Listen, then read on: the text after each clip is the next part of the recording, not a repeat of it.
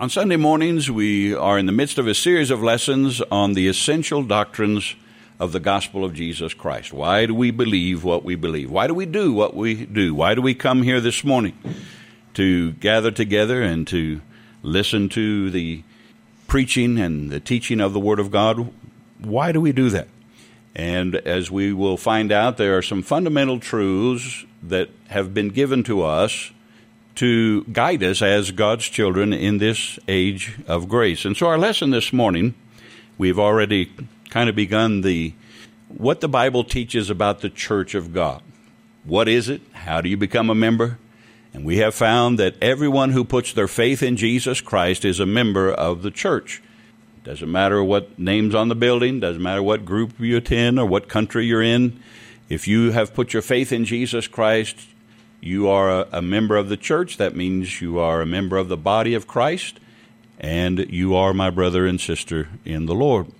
We've also established from our earlier lessons that it's God's will that believers, those that are members of the church, that they gather together like we're doing this morning in a local assembly. And this is something that is being abandoned by so many Christians today that's not important. I can pray at home, I can read my Bible at home, and there's been so much abuse among organized religion and all the excuses that people use not to gather together in the name of Jesus.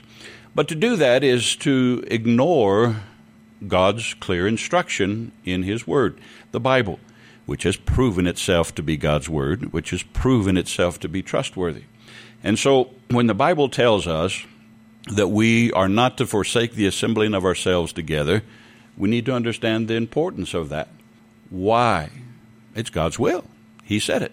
And there's a purpose, of course. All God's plans always have a purpose.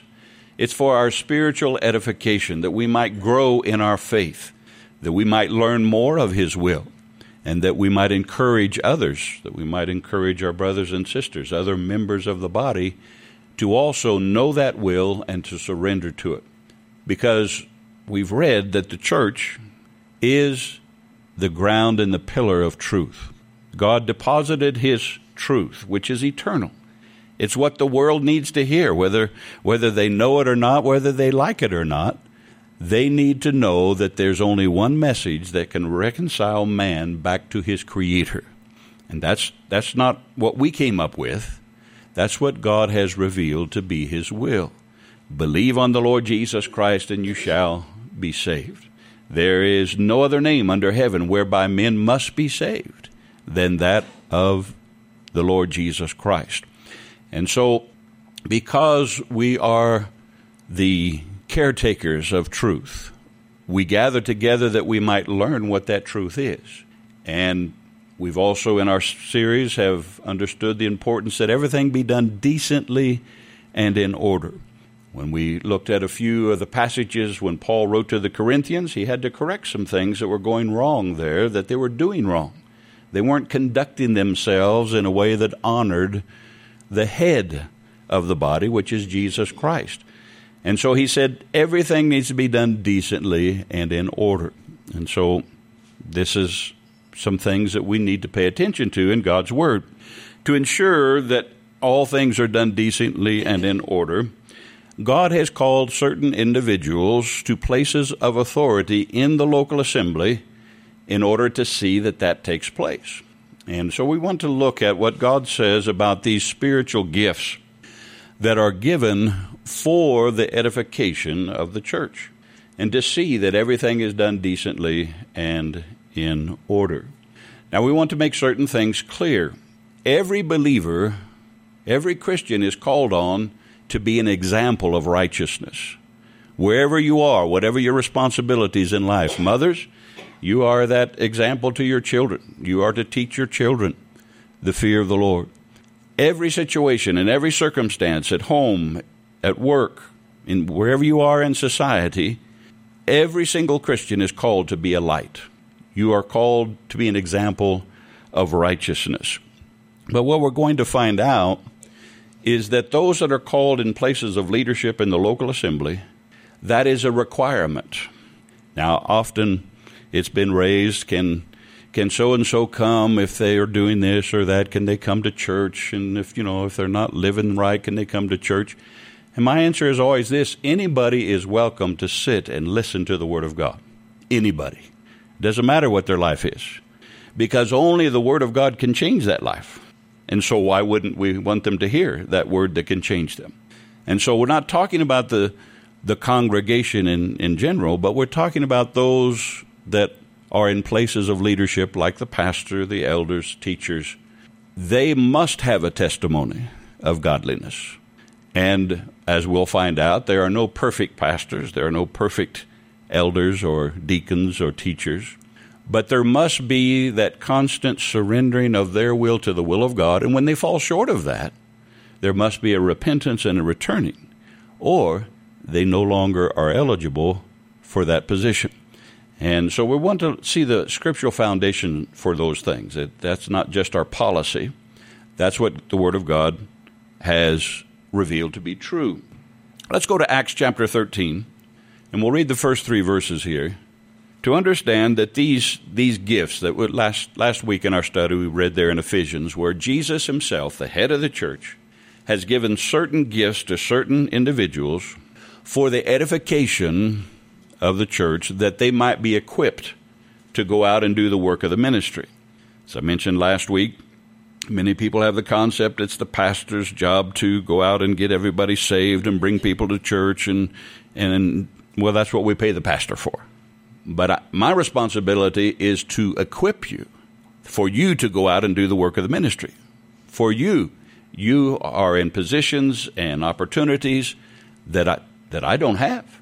And so you are to be the one who presents where you are the gospel, first by being an example of the power of the gospel to not only save you, but to transform your life. And then when there's opportunity and God tells you there's a heart that's prepared, then you plant that seed of the gospel, the invitation of the gospel. That is your responsibility. Mine is to give you the tools, an understanding. Why do we need to share this gospel with others? What's so great about it? And so my responsibility is to give you the equipment, the tools to do that. And in Acts 13, in verses 1 to 3, we see that those who have the gift of being a pastor, a teacher, an evangelist, that those things are a calling. They are not a career to be sought, but rather God calls. Jesus, the head, gives the gift, and those gifts are to be received and accepted, and other men are to acknowledge those gifts. And this is what we see happening in Acts 13:1. Now in the church that was at Antioch, there were certain prophets and teachers, Barnabas, Simeon, who was called Niger, Lucius of Cyrene, Manaen, who had been brought up with Herod the Tetrarch, and Saul. And as they ministered to the Lord and fasted, in other words, they were in constant prayer about what needed to be done and how it needed to be done, the Holy Spirit said, "Now separate to me Barnabas and Saul for the work to which I have called them." So who did the calling to this missionary work? It was the Holy Spirit. It was the triune God. Then having fasted and prayed, the men, and laid hands on them, they sent them away. So here we see how these gifts are exercised. It is the Holy Spirit that calls to these places of authority, of ministry. But we also see the responsibility of other godly men to acknowledge those gifts and to support those gifts. And so these men sent them away once they understood God had called Saul and Barnabas to this ministry. It's not a profession to be chosen. It is a calling to be heeded. And I would encourage our young people to seek the Lord, to be sensitive, to listen to see maybe He's calling you. I know as a young person, I've been preaching since I was about 18 years old. And the calling to do that was very real, especially as I saw many of the older ministers that had been such an influence in my life and taught me the Word of God. And as I saw them getting older, I thought, what's going to happen? What's going to happen to our church? What's going to happen to the work and to the preaching of the gospel? And that's when the Holy Spirit began to deal with me and said, well, how about you? And I had to be sensitive to listen, and then I had to be willing. So it is a calling that must be heeded. We all know the story of Moses that was called to such an enormous work, and I do not fault Moses for not wanting to step into that role, especially as we see what unfolded later. He hesitated, and God had to finally convince him, I will make you a sufficient minister. It's not on you. It's not on your intelligence. It's not on your ability. I will provide everything you need. You just have to accept the calling. And so I encourage our young people, I can't call you. I can acknowledge, I can see when God's dealing in your life, and that's my responsibility to begin to see God working in your life toward that end. But only God can call you, and only God can equip you. And this is what's so important for young people to understand as well. It's the Holy Spirit that equips. Through His Word, He'll give you what you need if He's called you. 2 Timothy 2. But this is God's way. This is the pattern for the church. How does a church get formed? A local assembly. How does those places of authority get filled? And there are so many. You look at different denominations within Christendom, and everybody has their own idea. Some it's by popular vote, Democratic. Some is there's a headquarter off somewhere that just appoints people. What's the Bible tell us is the proper pattern for the local assembly? 2 Timothy 2, 1 and 2. You therefore, my son, be strong in the grace that is in Christ Jesus.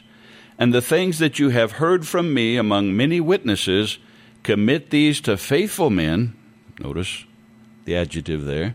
Faithful men who will be able to teach others also. As I've said many times, the local assembly, many people have different ideas what a church should be. Well, we need to have entertainment. We need to have certain kind of music. We need to have certain kind of programs. That's what church is all about. The church is a school. The church should be where people have an opportunity to learn what faith is, to learn what the will of God is, and only the Bible can do that for you. Nothing else can. A lot of churches are in politics. Let's change our society through politics. I don't know whether you've noticed or not, but politics really hasn't improved our world, has it? No, it just seems to get worse. Our hope is not in politics or social reform, or the only thing that can change a life is the gospel of Jesus Christ, the Bible. So that should be our emphasis. That's what we offer people. That's the only thing we have to offer. But there's also the importance of those that already have these gifts. As a pastor, it's my responsibility to see that there are, for the next generation, to teach others, to have the tools and the equipment needed to stand up and fill in the gap when it's their turn. And so this is God's pattern, that those who have a revelation of the Word of God, the Bible, they're to teach others so they can teach the next generation. So that's what we're doing here this morning. One of the things, it's God's pattern for godly men that have a testimony of knowing the will of God and a life that's changed by the Word of God, for them to appoint leaders, not for the congregation in general to vote. Now, in our country, that's a bad thing. Everything's supposed to be done democratically. I'm glad I live in a country where it's a democratic republic. I believe it's the best government that sinful man can possibly come up with. But that's not how the church is run, according to the Word of God. Jesus is the head. He's the final authority. Not any man, but Jesus and the revealed will of God is the final authority for everything that takes place in the church and through the church. But Jesus has given gifts to the church. And those that have received those gifts then have the responsibility to appoint others, as Paul did. Paul appointed Timothy. He appointed Titus. Go take care of these assemblies. It was his responsibility. And then Paul exhorts Timothy, you do the same thing. You appoint faithful men, those who have a testimony of godliness, to teach others. So this is the pattern we see in Scripture. Now, there are several different titles of these leaderships in the local assembly that we have in the Scripture. The word elder is one of those. It doesn't necessarily mean old, but it does mean mature. And so I have known some young Christians that have shown great maturity in their walk with the Lord, and they are quite eligible to be an elder, even though they're not older. And so it just has to do with maturity, and in this case it has to do maturity in their walk with the Lord. They're a counselor. We also read about deacons in the Word of God. A deacon simply means a servant. A deacon, their responsibility is to tend to the physical and the material needs of the congregation. They serve. Not necessarily. Now, they can be teachers, but it's not necessary that a deacon actually be able to teach the Word of God. A pastor has to do with being a shepherd. So that means feeding. And what is the spiritual food for the Christian? The Word of God. To guide. Shepherd guides. First by example. A good shepherd doesn't herd push the sheep. He leads. He guides. This is the way. The sheep have the opportunity to follow. A shepherd also protects. One of the biggest responsibilities of a pastor is not to allow false doctrine in the congregation. And so this is the responsibility of a pastor. And we'll look at these specific responsibilities as given in the Word of God as we have time. We won't get very far this morning, but I'll at least present these different titles. A bishop. A bishop is an administrator, a supervisor, an inspector. And then there are teachers who simply teach what the Bible says. Then there are evangelists, those that proclaim the good news. There are those that have the gift of presenting the gospel in such a way that it is easy for others to understand and to have the opportunity to respond. And that is a gift. I am not an evangelist. I am a pastor and a teacher. But I thank God for evangelists who are able to present the gospel and to draw others to Jesus Christ.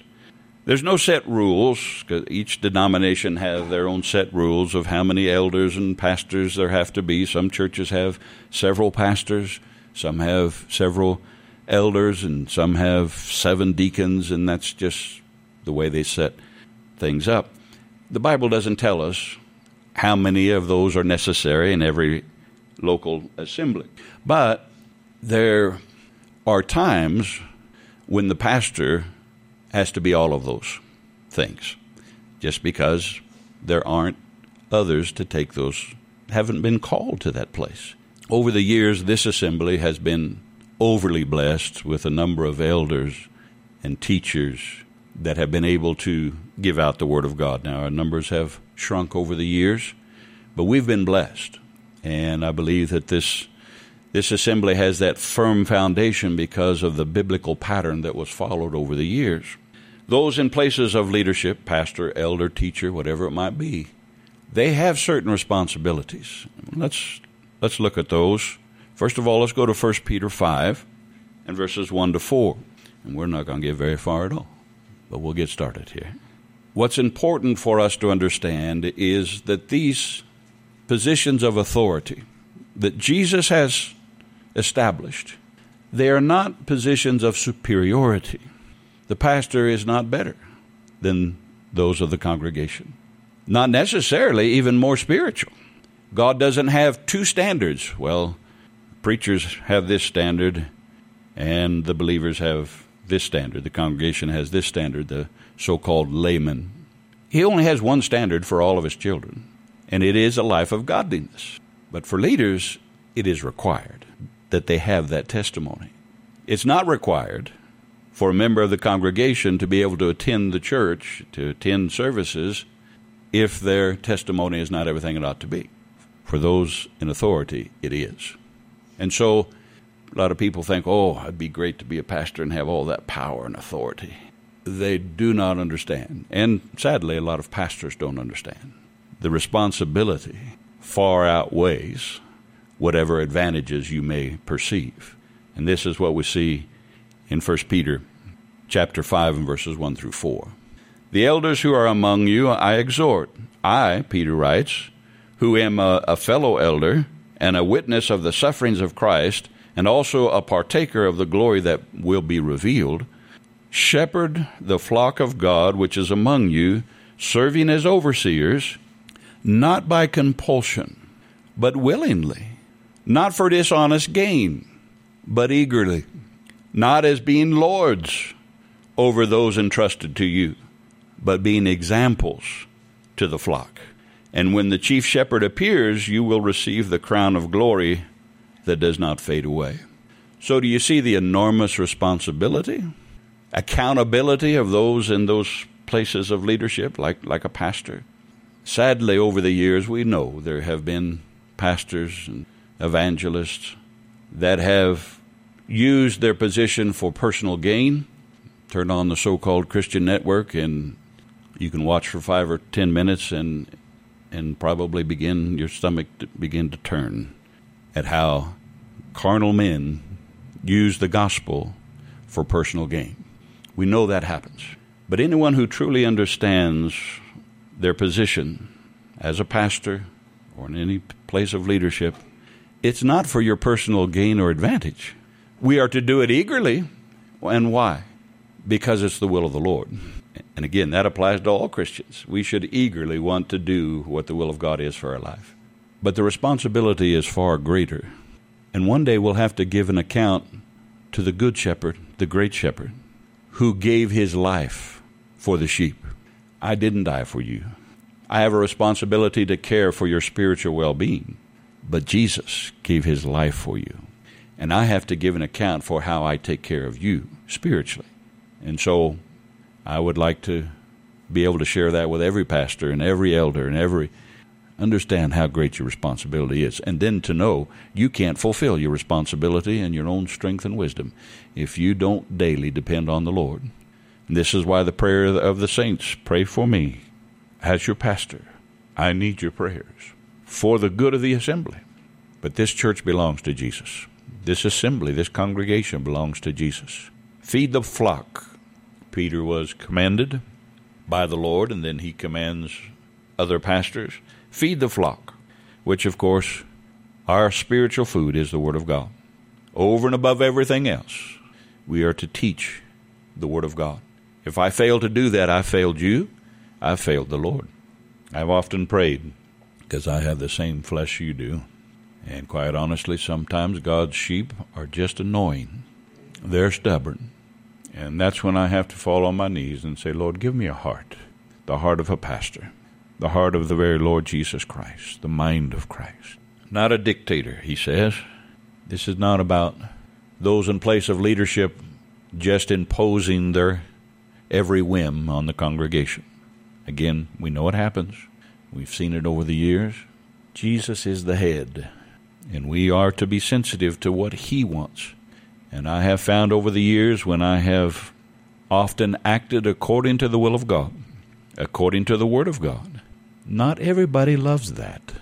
Not everybody's happy when you do what God wants you to do. But you have to do it anyway. Acts 20. The Apostle Paul exhorted the Ephesian elders in Acts 20. We'll have to close with this today. We'll look at the specific requirements of pastors and elders and deacons, Lord willing, in our next lesson. Acts 20 and verse 28. Therefore take heed to yourselves and to all the flock among which the Holy Spirit has made you overseers. Notice again the pattern. We're to take heed to ourselves, those in places of leadership. Make sure your testimony is what it ought to be. You be an example of the believer in every area of your life, not just in the pulpit, but out of the pulpit. Take heed to yourselves and to all the flock. You're responsible to be concerned and to lead and to guide, to protect, to feed the congregation. And it's the Holy Spirit that's made you overseers. Well, it's not, if it's just a profession that you choose, you're in trouble. But the Holy Spirit has made you an overseer, given you the responsibility. You're accountable to God to shepherd the church of God, protect, feed, guide, that he purchased with his own blood. So when you think of a church, and when, again, there are many reasons why people choose what local assembly they go to, but this is the criteria you should use. Throw out all the criteria that is your desire or opinion. Throw out the criteria of the church as a whole, what they think a church ought to be, and then go to that fundamental, essential doctrine. What does the Bible teach about the church? How it is to be governed? And then you yourself will be built up and equipped for the work of the ministry when you leave the congregation, when you leave the services. We'll stop there this morning. Lord willing, next week we'll consider the specific responsibilities that the Apostle Paul teaches are those of those in leadership. Let's stand as we have a song in closing.